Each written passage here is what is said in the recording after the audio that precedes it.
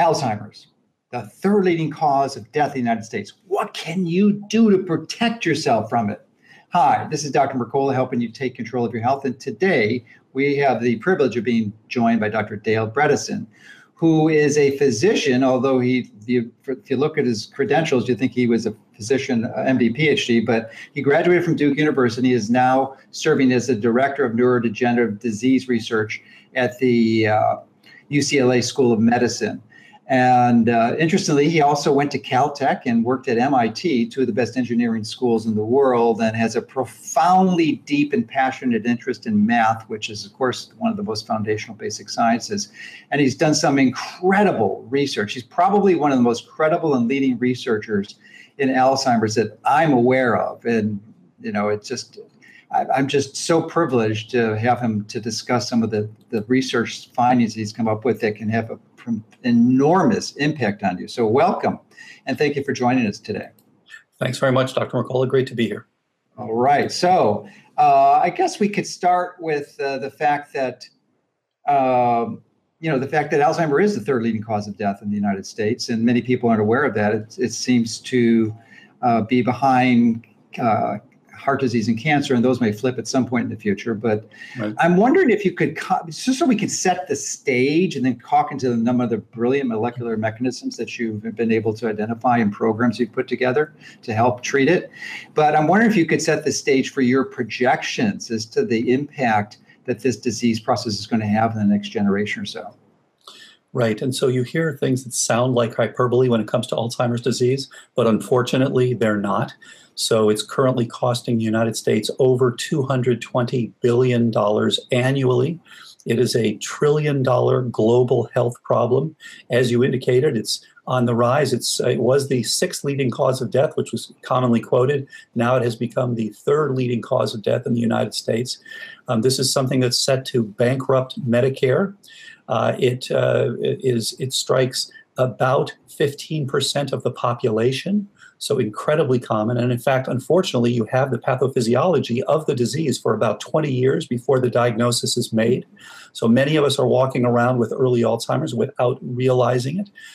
Huge, huge problem on the rise, and there hasn't been any sort of a monotherapeutic approach that has worked for this terrible illness. But do you think that, some experts are projecting that it's going to impact up to half of us in the next generation? I'm wondering if you would agree with that assessment, or do you have different ideas as to what the impact is going to be, unless something radically changes? I don't think it will.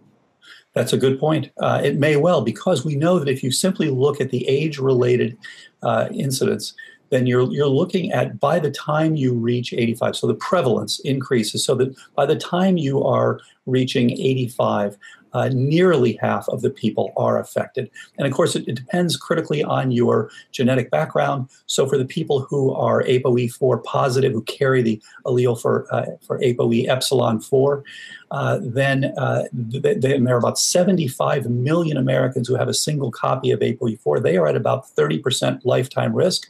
Those with two copies are at over 50% lifetime risk. So the majority of those people, and there are 7 million of them in the U.S., will develop this disease if we don't do something to prevent it. Yeah, so don't get alarmed with those statistics, folks, because there's a lot that you can do, and we're going to dive deep into the molecular biology. But before we do that, I want to really acknowledge and help Dr. Bredesen expand on how he came to this field, because, folks, he is a true anomaly. It is the rare, exceptional physician, MD, he's an MD by training, that comes out on the other side embracing functional medicine. And he happened to do it independently, outside of any functional medicine training, because there are training programs that do that. So interestingly, he started his journey into Alzheimer's at Caltech on his freshman year, but it's a really interesting story, so I'll let him share it. Sure. So we have been interested. I worked for Dr. Stanley Prusiner, who won the Nobel Prize in 1997 for discovering prions. And when I set up my own laboratory in 1989, the idea was we wanted to understand the fundamental nature of neurodegeneration. What drives it? There's so much interesting information about what drives cancer, but there had not been simple models that you could actually use in the laboratory to study what drives neurodegeneration. So we've spent 28 years in the lab now studying this phenomenon of neurodegeneration.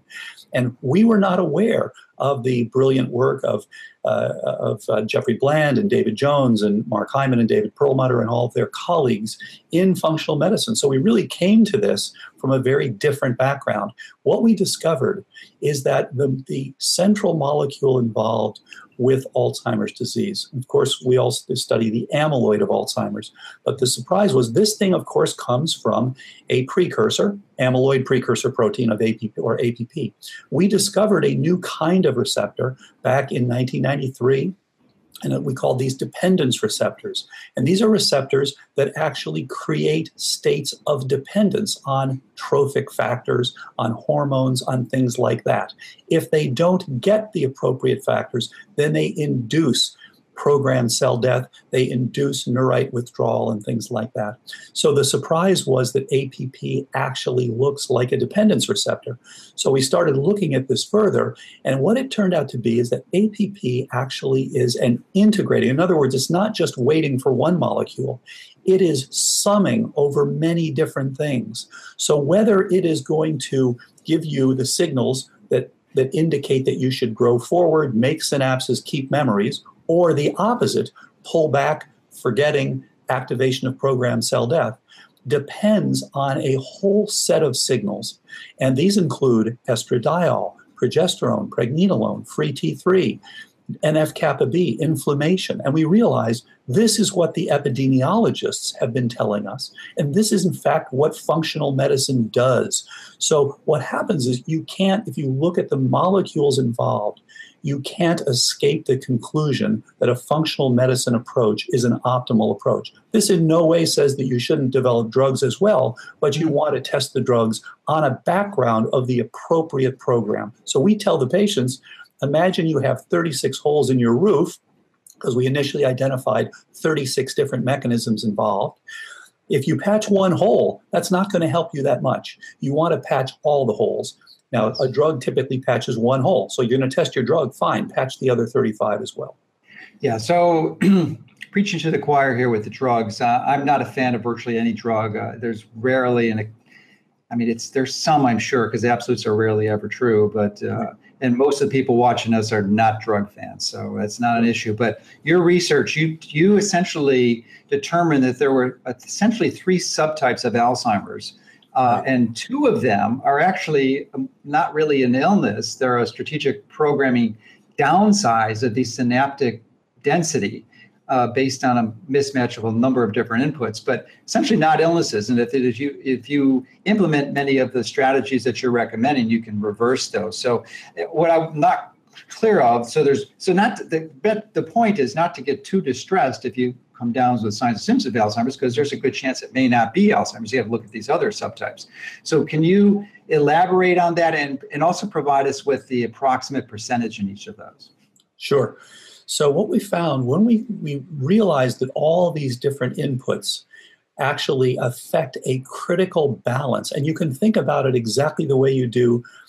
You can think about osteoporosis. You've got osteoblastic activity, you've got osteoclastic activity, and it's an imbalance in those two over your life that leads to osteoporosis.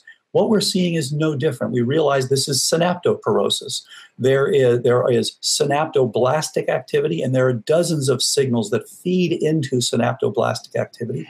Sorry, let me interrupt you there for a minute, because some of our viewers are not medical professionals, and actually most of them aren't. So the synapse, maybe you can expand on that so they'll know what we're talking about. Right. So in your brain, the critical power you have to make decisions and to speak and to learn and all this has to do with the connections between the brain cells. So you have 100 billion neurons. That's 10 to the 11th neurons in your brain. And each one has, on average, nearly 10,000 connections, just like the connections you have with your various listeners and with your various colleagues and so forth. And these are critical for the interactions, storing memory, making decisions, all these sorts of things. You can't do anything without these. And these connections are called synapses. And so when you get Alzheimer's, you lose initially the function of the synapse and ultimately the structure of the synapse, and ultimately the cells themselves actually die away. So you have this amazing computer inside your skull that has nearly 1 quadrillion connections. And what we discovered is that there are active signals in which the pre- and post-synaptic elements, literally the two pieces, come and talk to each other. In fact, this has been likened to a marriage. There's a courtship, there's a commitment. These things interact with each other. And then there is functional and dysfunctional interaction. They talk to each other in a positive way. They talk to each other in a negative way. And unfortunately, there can be divorce. So you can actually lose these synapses. And in Alzheimer's, what we discovered is that everybody with Alzheimer's is on the wrong side of the balance. In other words, their synaptoblastic activity is too low and or their synaptoclastic activity is too high. So we want to go after all of those different things. Now, when we then started to measure these, we realized, you've got to measure things that aren't measured in clinical practice. And this has been the big problem. People say that Alzheimer's disease is mysterious. There's nothing you can do about it.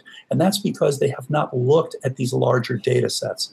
And going back to what you said earlier, this is part of the new medicine. We need much larger data sets. We have a massive complexity gap right now. We're dealing with extremely complex organisms ourselves, and yet we are not looking at the data that we need to be able to make the critical decisions about those organisms. I'm wondering, with the rapid development of deep learning and artificial intelligence, if you are establishing any collaboration with these groups to elaborate these massive data sets.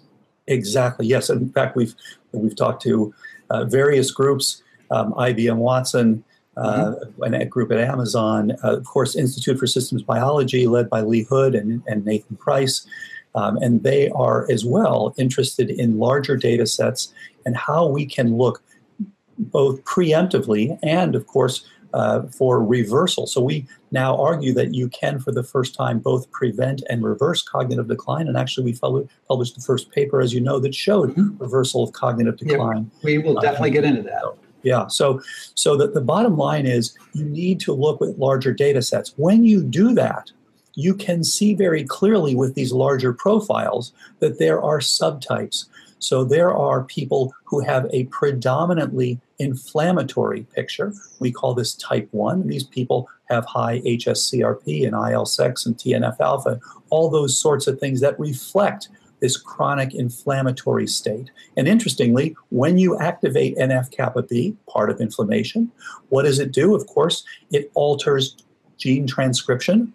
And two of the genes it turns on are the beta secretase and the gamma secretase that are specifically cleave APP and drive it toward the synaptoclastic direction. So you can see a direct link between inflammation and the production of Alzheimer's disease and amyloid.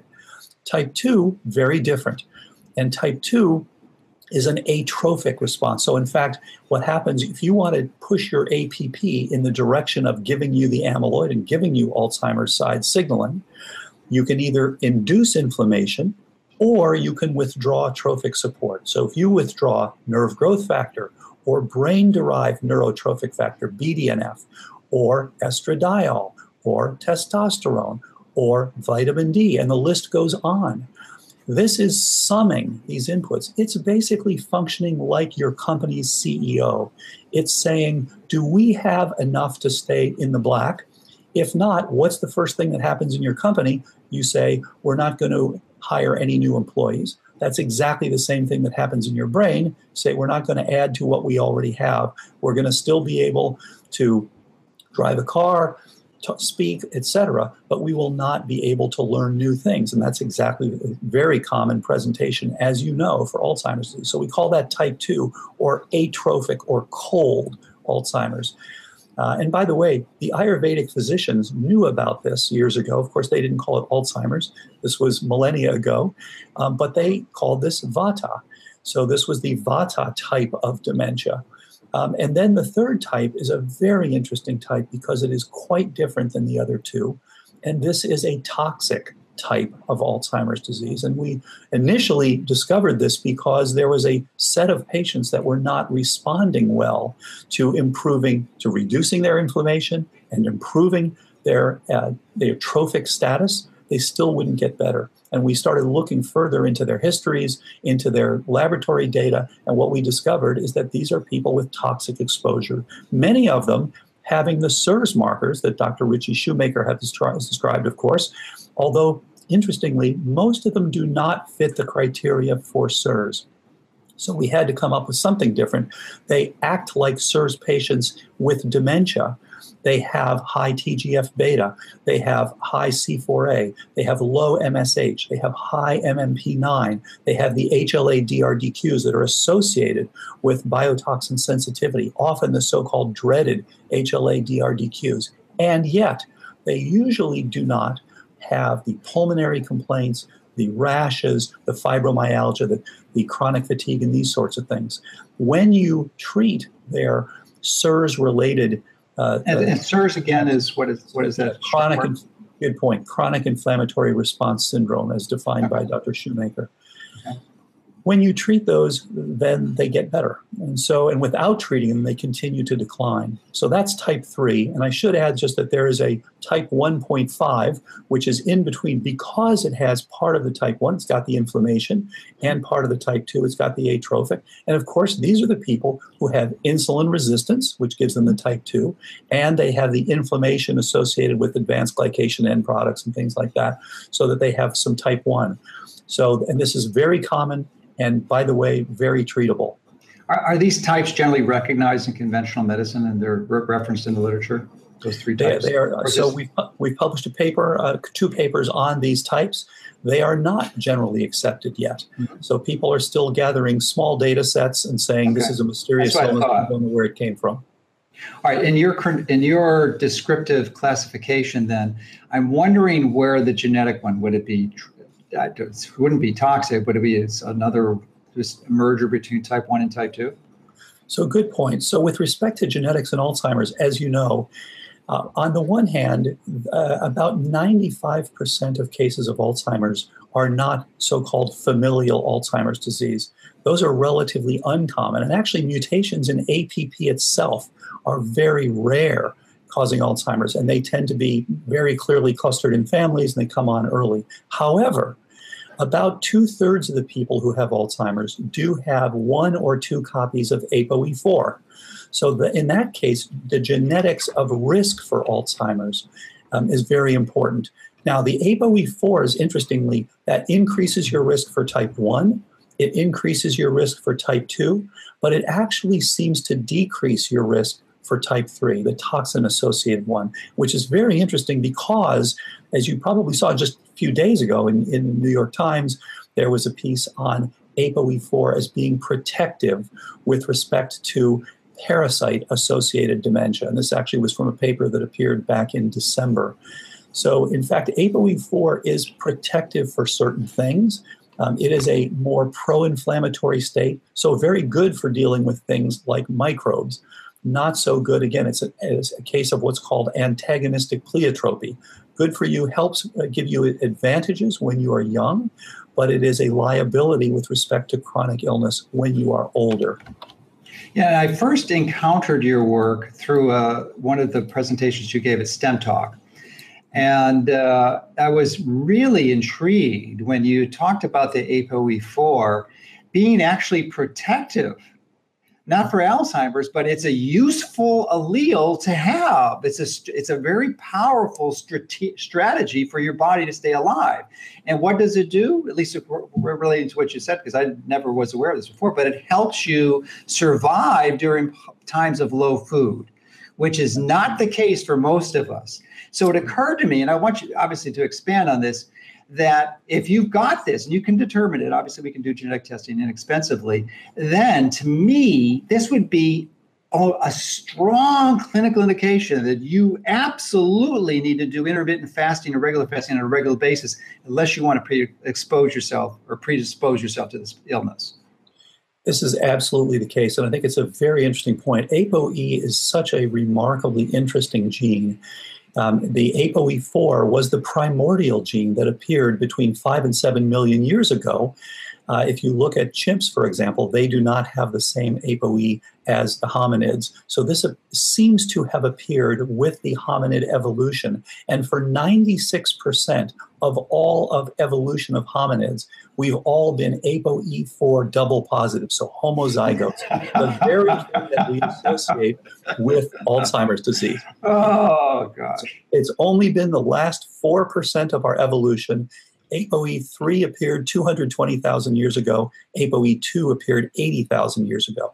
And very interestingly, ApoE4 prepares you to change niches. So when we moved from in the trees, from our boreal ancestors, to walking on the savanna, stepping on dung, puncturing our feet, eating raw meat filled with microbes, we needed a pro-inflammatory gene. And in fact, if you look at the genes that are different between simians and hominids, in fact, a surprising number of these are pro-inflammatory. And as you indicated, it also allows you to eat fat, absorb it better, and go longer without eating. So if you take people who are ApoE4 positive and negative and starve them, the ones who are negative will tend to die earlier. Therefore, it's not that it's better or worse. It's different. Mm-hmm. It gives you some advantages. It gives you some disadvantages. And therefore, you can learn to live your life slightly differently that is of advantage to you. And my argument is nobody, if you really do the right things, Alzheimer's disease should be a very, very rare illness. Couldn't agree more. Now, you've put together something called the MEN protocol, which is metabolic enhancement of neurodegeneration. And you may not be aware, but I wrote a book this year called Fat for Fuel that really focuses on something called MMT, or what I call I made it up, mitochondrial metabolic therapy, but I think they're pretty similar processes. So I'm wondering, you've identified dozens, maybe 4 dozen or more variables that can really have a significant influence on this disease. And I'm wondering if you think the common pathway, the mechanism, is through essentially mitochondrial dysfunction, establishing some disruption of mitochondria. So no question, mitochondria play an important role. But again, as you indicated, and by the way, my wife just finished reading your book. I'm honored. And I am reading, she's a family practice physician, and actually has taught me a lot about functional medicine. Oh, great. She told me 25 years ago when we were in the lab, whatever you guys find is going to have something to do with diet, exercise, sleep, stress, and obviously. And I told her, absolutely not. I'm a molecular biologist. We're going to have one domain of one little molecule that's going to do everything. And so that's why you're such an anomaly. Because I should have listened to her. I should have listened to her. No, but you followed the facts, and so many people, and I think it's because of pride. They're just so unwilling to abandon the truth once they find it. And that wasn't your case. When you see people starting to get better from Alzheimer's disease, you cannot refute it. You see people improving their scores. You see people going back to work. You see them becoming part of their families again. You just can't refute what you see. And so you can't refute this sort of approach. And I should say, it's toe in the water. These are early days. This is the beginning. But it gives us a place for the first time to start and to say, okay, now how can we optimize this? How can we get better and better and better? And what's really interesting, and we agree that certainly mitochondria are huge. And again, if you look at there's a quadrillion of them, just as many synapses as you have. That's a really good point. And if you look at what changes the most between birth and death, what is senescence all about? We lose some muscle mass and we lose the ability to make hormones, all these things. The argument has always been the thing that changes the most, it's 5 to 6 orders of magnitude, is mutations in mitochondrial DNA. That's the thing that collects the most as we age. That's where the energy is produced. That's where the free radicals are generated, the majority of them. So that's exactly what you'd predict. It's a huge issue. And yet at the same time, as you well know, functional medicine shows you've got to look at this as a coordinate unit. The mitochondria are working with us. They invaded us many years ago, and they're our friends. And of course, we and they can be enemies at times. So that you've got to support the whole thing. So you've got to look at the inflammatory state. You've got to look at the glucose state. You've got to look at insulin resistance. One of the biggest surprises we found is that if you look at why APP is actually making this amyloid, is actually changing this, the synaptoclastic side, the very amyloid that we have vilified and tried to get rid of turns out to be, surprise, a protective response to 3 fundamentally different classes of insults. And these go along with the subtypes of Alzheimer's. If you've got inflammation going on, you are making the amyloid because, as Dr. Robert Moore and Rudy Tanzi from Harvard showed, it is an antimicrobial, a very effective endogenous antimicrobial. If you are decreasing your trophic factor support, as my laboratory showed years ago, APP is a dependence receptor. You are downsizing a network, which is why, as you mentioned earlier, in that case, it's not really a disease. And by the way, I saw that you had Professor Mike Merznick, a colleague and friend, on. Oh, sure. That was a number of years ago, but he was a good guy. And Mike says, hey, this is not a disease. This is a falling apart of a system. So you're making amyloid because you're fighting microbes, because you're under assault and you're inflamed, because you are decreased in your trophic support, insulin resistance, etc., or because, guess what else amyloid does beautifully? It binds toxins like metals, like mercury, like copper. So it's very clear you're making this stuff to protect yourself. So it's all well and good if you want to remove it, but make sure to remove the inducer of it before you remove it. Otherwise, you're putting yourself at risk.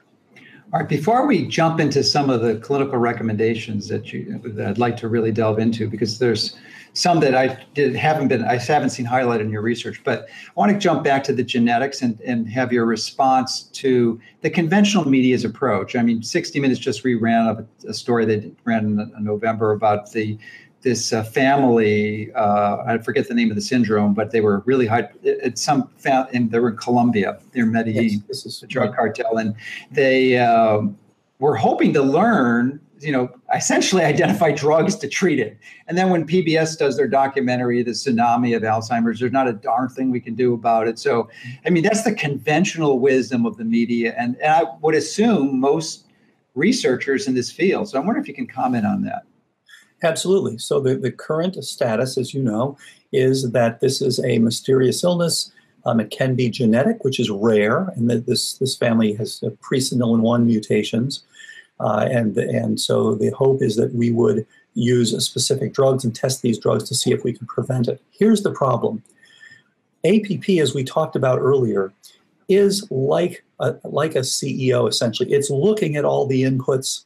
It's from both sides, the pro and the con, and it's deciding, are we going to be able to make more memories? Are we going to have a positive synaptic plasticity? Are we going to be synaptoblastic, or are we synaptoclastic? Now, in the few families that have this, they are pushed toward the synaptoclastic side from the beginning. That is not representative of what the over 95% of us have. We are pushed there appropriately, because we ate the wrong foods, we stayed up too late, we abused ourselves in so many ways with stress, we ate the wrong things, we were exposed to all these toxins, we lived a Western lifestyle, we ate the standard American diet, our hormones decreased. Those are the things that are driving our APP to produce the synaptoclastic side. In those presenilin-1 cases and in the APP mutations, it is not the same mechanism. And unfortunately, the mouse models that we all work with are like familial Alzheimer's, not like the sporadic Alzheimer's, which is the vast majority. Now, this is not to say that, the drug cannot work. Let's hope for the best. But again, I would argue that you want to address the various things that are contributing to an appropriate response of your APP, which we ultimately call Alzheimer's disease. Okay, great. Thank you for the expansion, because I wasn't sure of the total perspective, but the 95% was really helpful. So now I'd like to delve into some treatment strategies, and hopefully you're willing to share, unless it's proprietary, and we could post it on this, is your MEND variables that you look at and address, and the actual lab tests that you use to monitor, like hsCRP, vitamin D, pregnenolone, a whole variety of other factors. But I'm not sure that you're checking for these. And even if you are, I'd like to have your comments on, because as I was doing the deep dive molecular biological research for writing my book, it became very clear to me that the name of the game is to preserve mitochondrial function. And one of the best ways to do that is radically reduce or optimize free radical stress in the mitochondria. And one of the ways that you can do that, certainly not the only, is to give it its preferred fuel source, which I believe is fats, and more specifically ketones, and ideally optimized in a cyclical fashion, because if you do anything persistently, it's likely not to be good. So pulsed cyclical ketosis. So I'm wondering if you've looked at that, or using that strategically in your interventions, or what your thoughts are on it.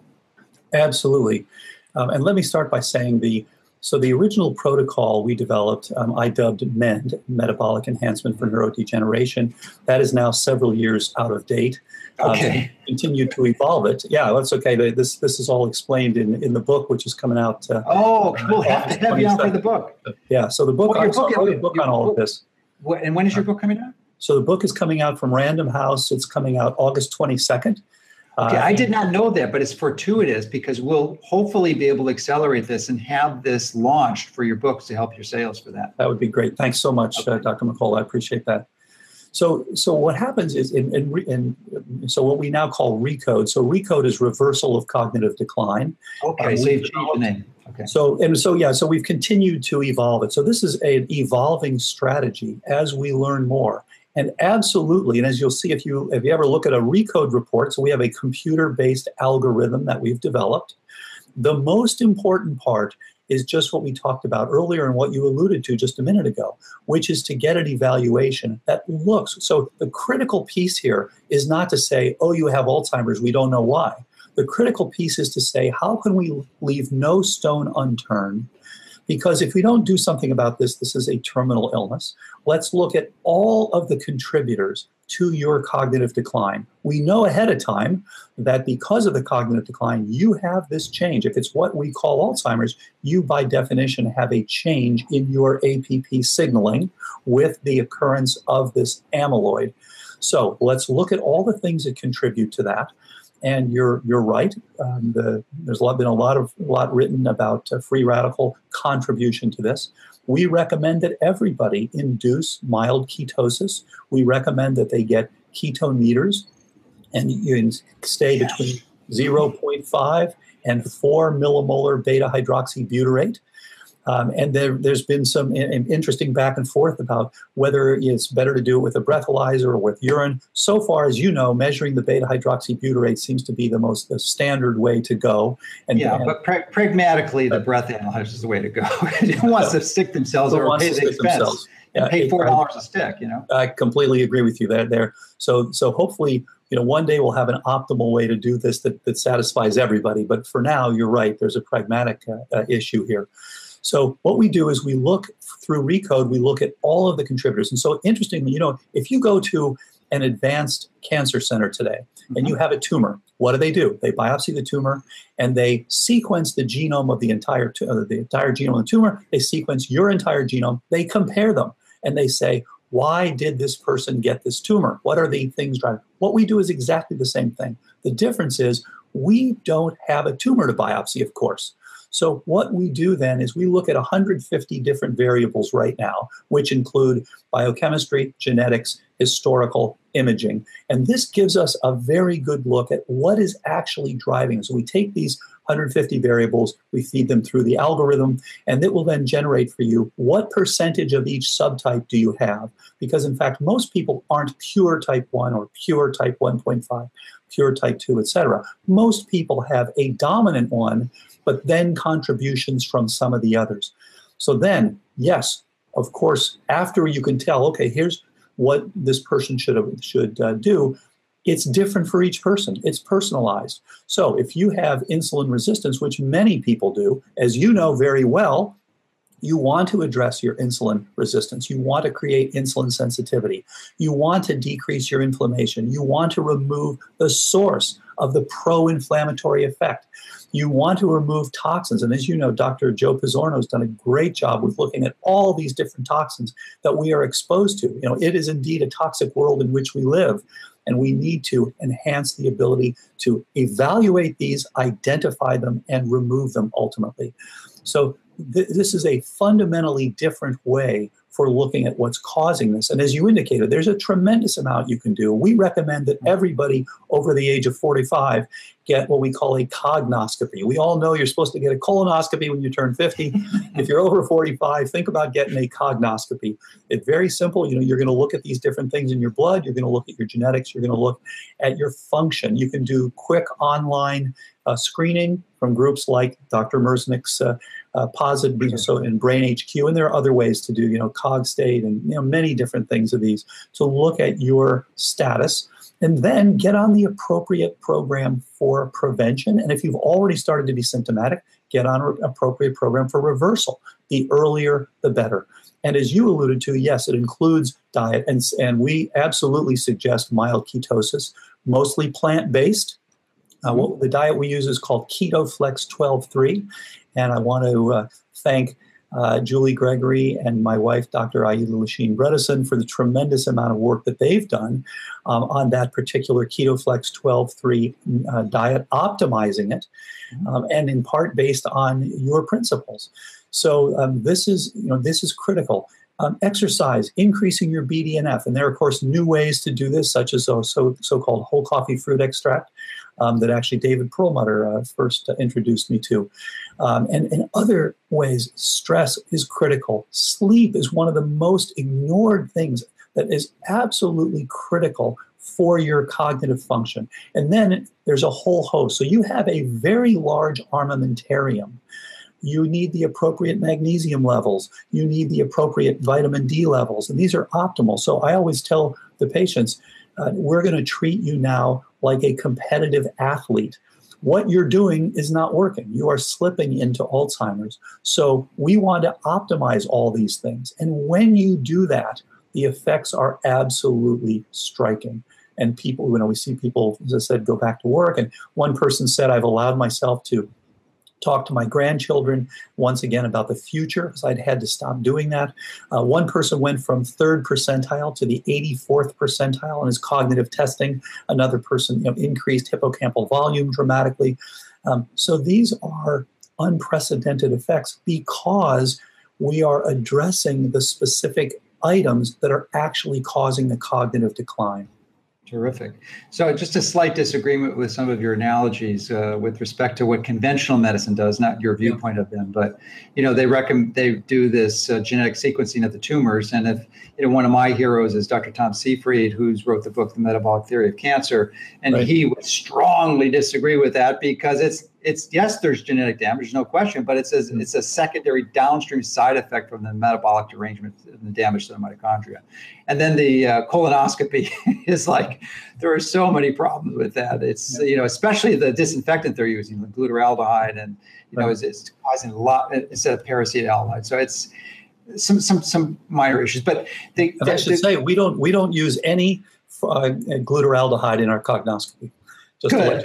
Yeah, that's good. That's good to know. The other thing on the ketosis, I don't know if you're recommending or incorporating to your program, but I learned from really personal experience and lots of experience from others that it really can't be continuous, and that you will get good improvement initially, but then you'll start to decline. So you've got to bounce out of it like twice a week with relatively high amounts of carbs.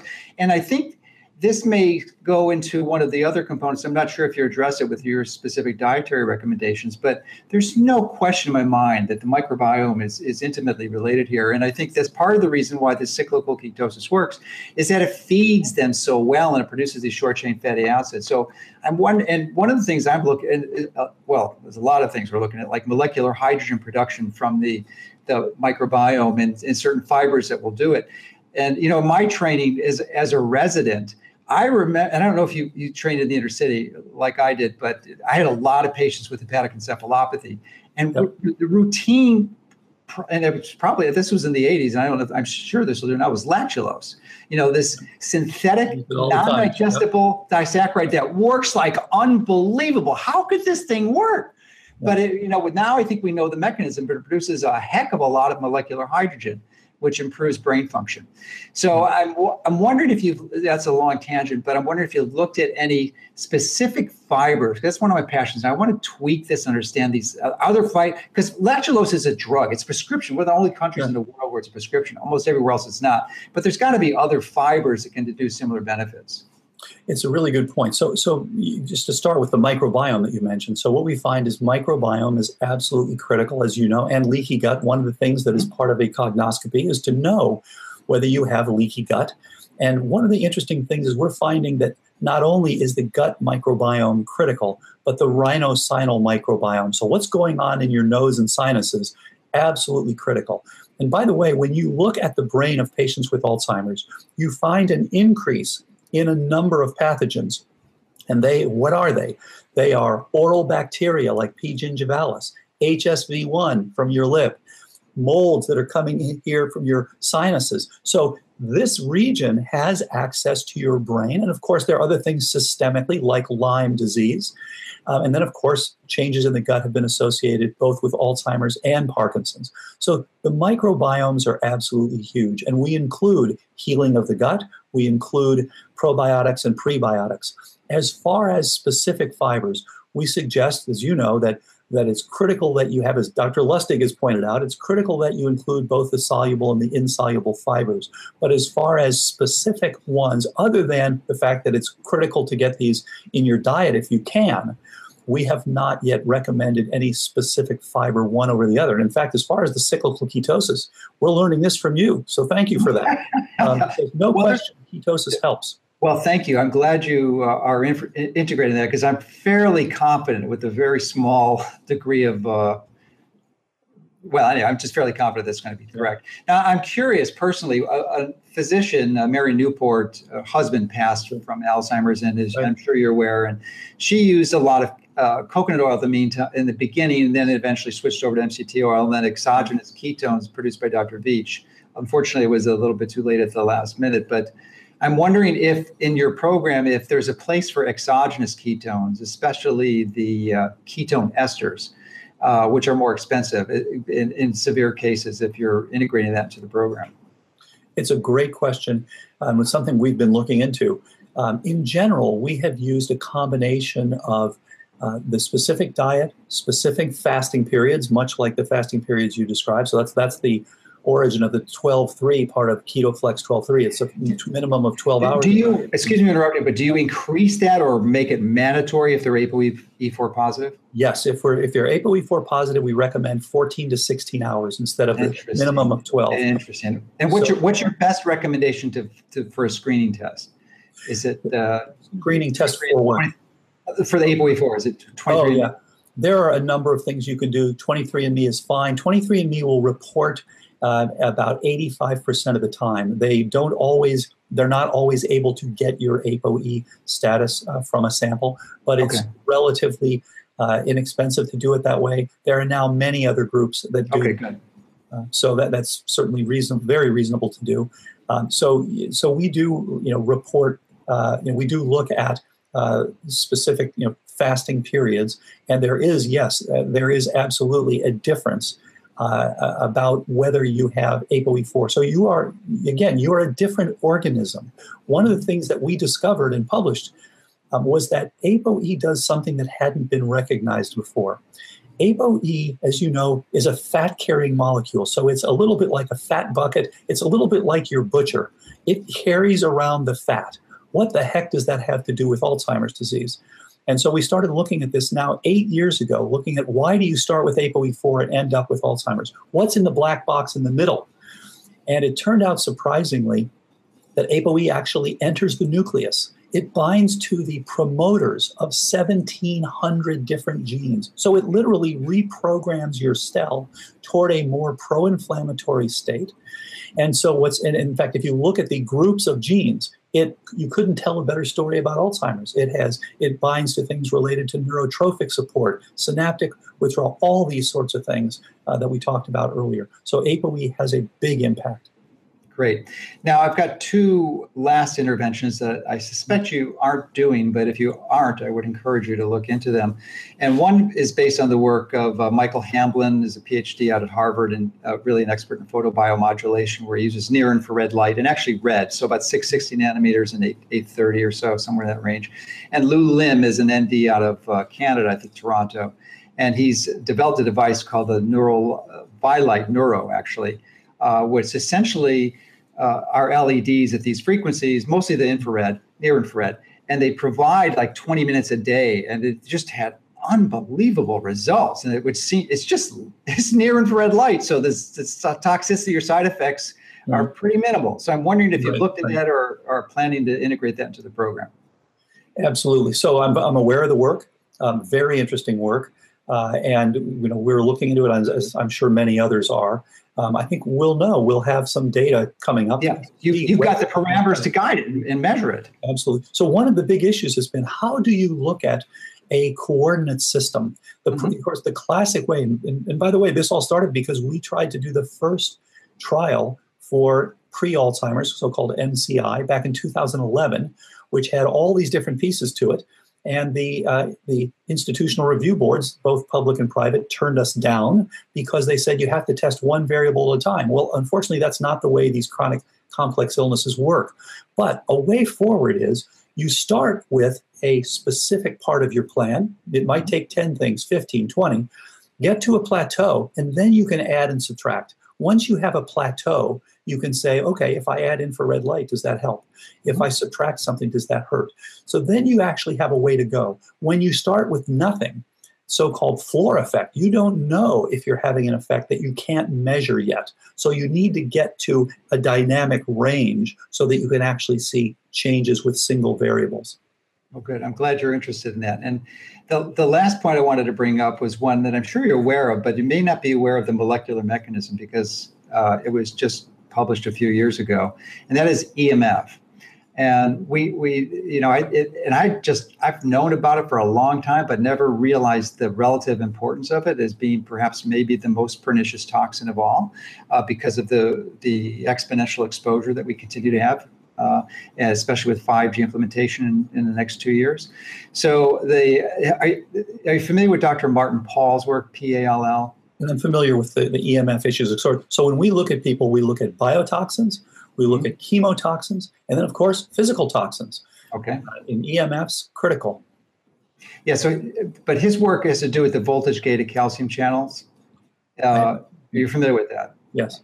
Okay, good. So, ultimately results in excessive free radicals through the introduction of calcium and nitric oxide and superoxide forming peroxynitrate and then hydroxyl free radicals. So it would seem that if you could mitigate against that, and I think the first step, like in anything, any strategy or disease treatment program is prevention, is to get a meter and go around your house. I've recommended this to a few physicians. They've gotten the meters, and every single one of them, including myself, has found no less than 3 hidden sources of EMF that were massive in their home and they were completely unaware of. So it's you can intellectually understand it, but when you have a meter and you go around, that makes a big difference. So minimizing that, then also looking at there's going to be some EMF exposure you're just not able to mitigate because it's a certain threshold level. But if in fact the generation, these EMF impacts the cells and the cell damage. Oh, and the reason why it's so important in Alzheimer's is these voltage-gated calcium channels, the highest density is in the brain tissue. That's of all any tissue in the body. It's in the brain. So that was exactly it's exactly the tissue you'd expect to deteriorate rapidly from exposure. But one of the Dr. Paul figured this out by reviewing these studies, and actually they were mostly in vitro studies and some animal studies, but they used calcium channel blockers. And when they were on calcium channel blockers, they exposed these cells to EMFs, they didn't have the side effects. So obviously I'm not a big drug fan, but magnesium could be a strategy. And then also perhaps using molecular hydrogen to mitigate it selectively against those hydroxyl free radicals. Well, it's interesting. There's already been a study published by Dr. Guosong Liu from MIT, and actually now his laboratory is back in China, and I've discussed this work with him. So his using magnesium threonate has shown improved cognition. As you indicated, there are with Alzheimer's? With cognitive decline. These people didn't necessarily have a diagnosis of Alzheimer's, but they were people with cognitive decline. And it may, there's other reasons it may work, but it's interesting that it may be blocking or essentially blocking those calcium channels. It's possible. And of course, sodium channels also critical. And of course, levetiracetam is a drug that's now being evaluated because of sodium channel activity and because of the fact that many people will have sub-threshold EEG activity. So you're having essentially electrical seizures without actual tonic-clonic seizures. So in fact, there is, as you indicated, there is abnormal electrical activity and associated channel alterations in the brain of people with cognitive decline. Terrific. So do you have a resource that we could link to that has a list of all these variables? Because I've listened to a number of your presentations, but and I've read a number of your papers, but there's never I could never find a complete list. Or is it in your book? The name of your book again? So the book goes through this completely, the background of it, and so the book has actually been named by Random House, The End of Alzheimer's. And I have to say, I sent 10 different titles. They didn't like any of my titles.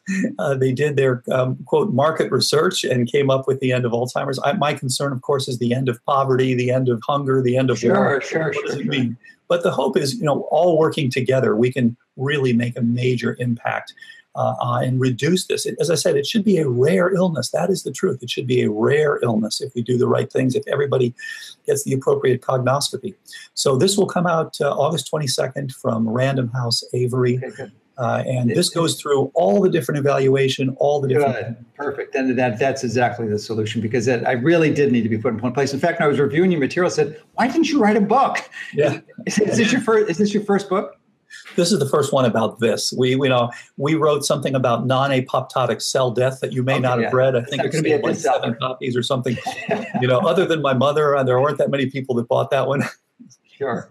Well, with respect to the title that the publisher has assigned to your book, let me share something about my first book, which was The No Grain Diet. And I abhorred the title, absolutely abhorred it.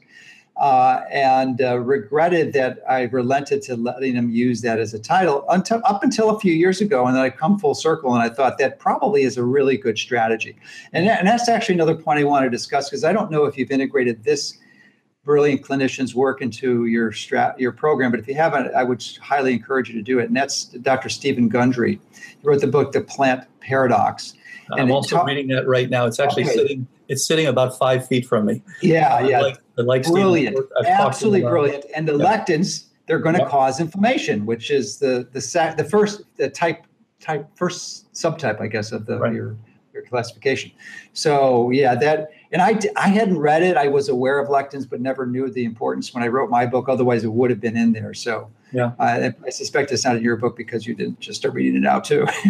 Well, it's interesting. I had actually read an advanced copy of Stephen's book, but I didn't put it in because I didn't know when his was going to come out, and I didn't want to say something. This is his discussion.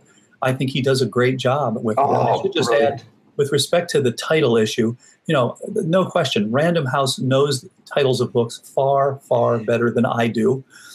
So I yield to their greater knowledge and experience in this area. But I think it may be true. In 2004, when I wrote my book, The No Grain Diet, it was a bit controversial, but now it's becoming really clear. So that's why I'm happy with it. And I've really believed that in a decade or two, as the epidemic continues to increase until a significant numbers tend to believe and incorporate the recommendations that you and I are putting out there, that it can. I mean, these are the answers. This is the answer, and it's not just the answer for Alzheimer's, because I'm confident that the same diagnostic strategy intervention that you use for Alzheimer's is good for just about every other chronic degenerative disease, including cancer and heart disease.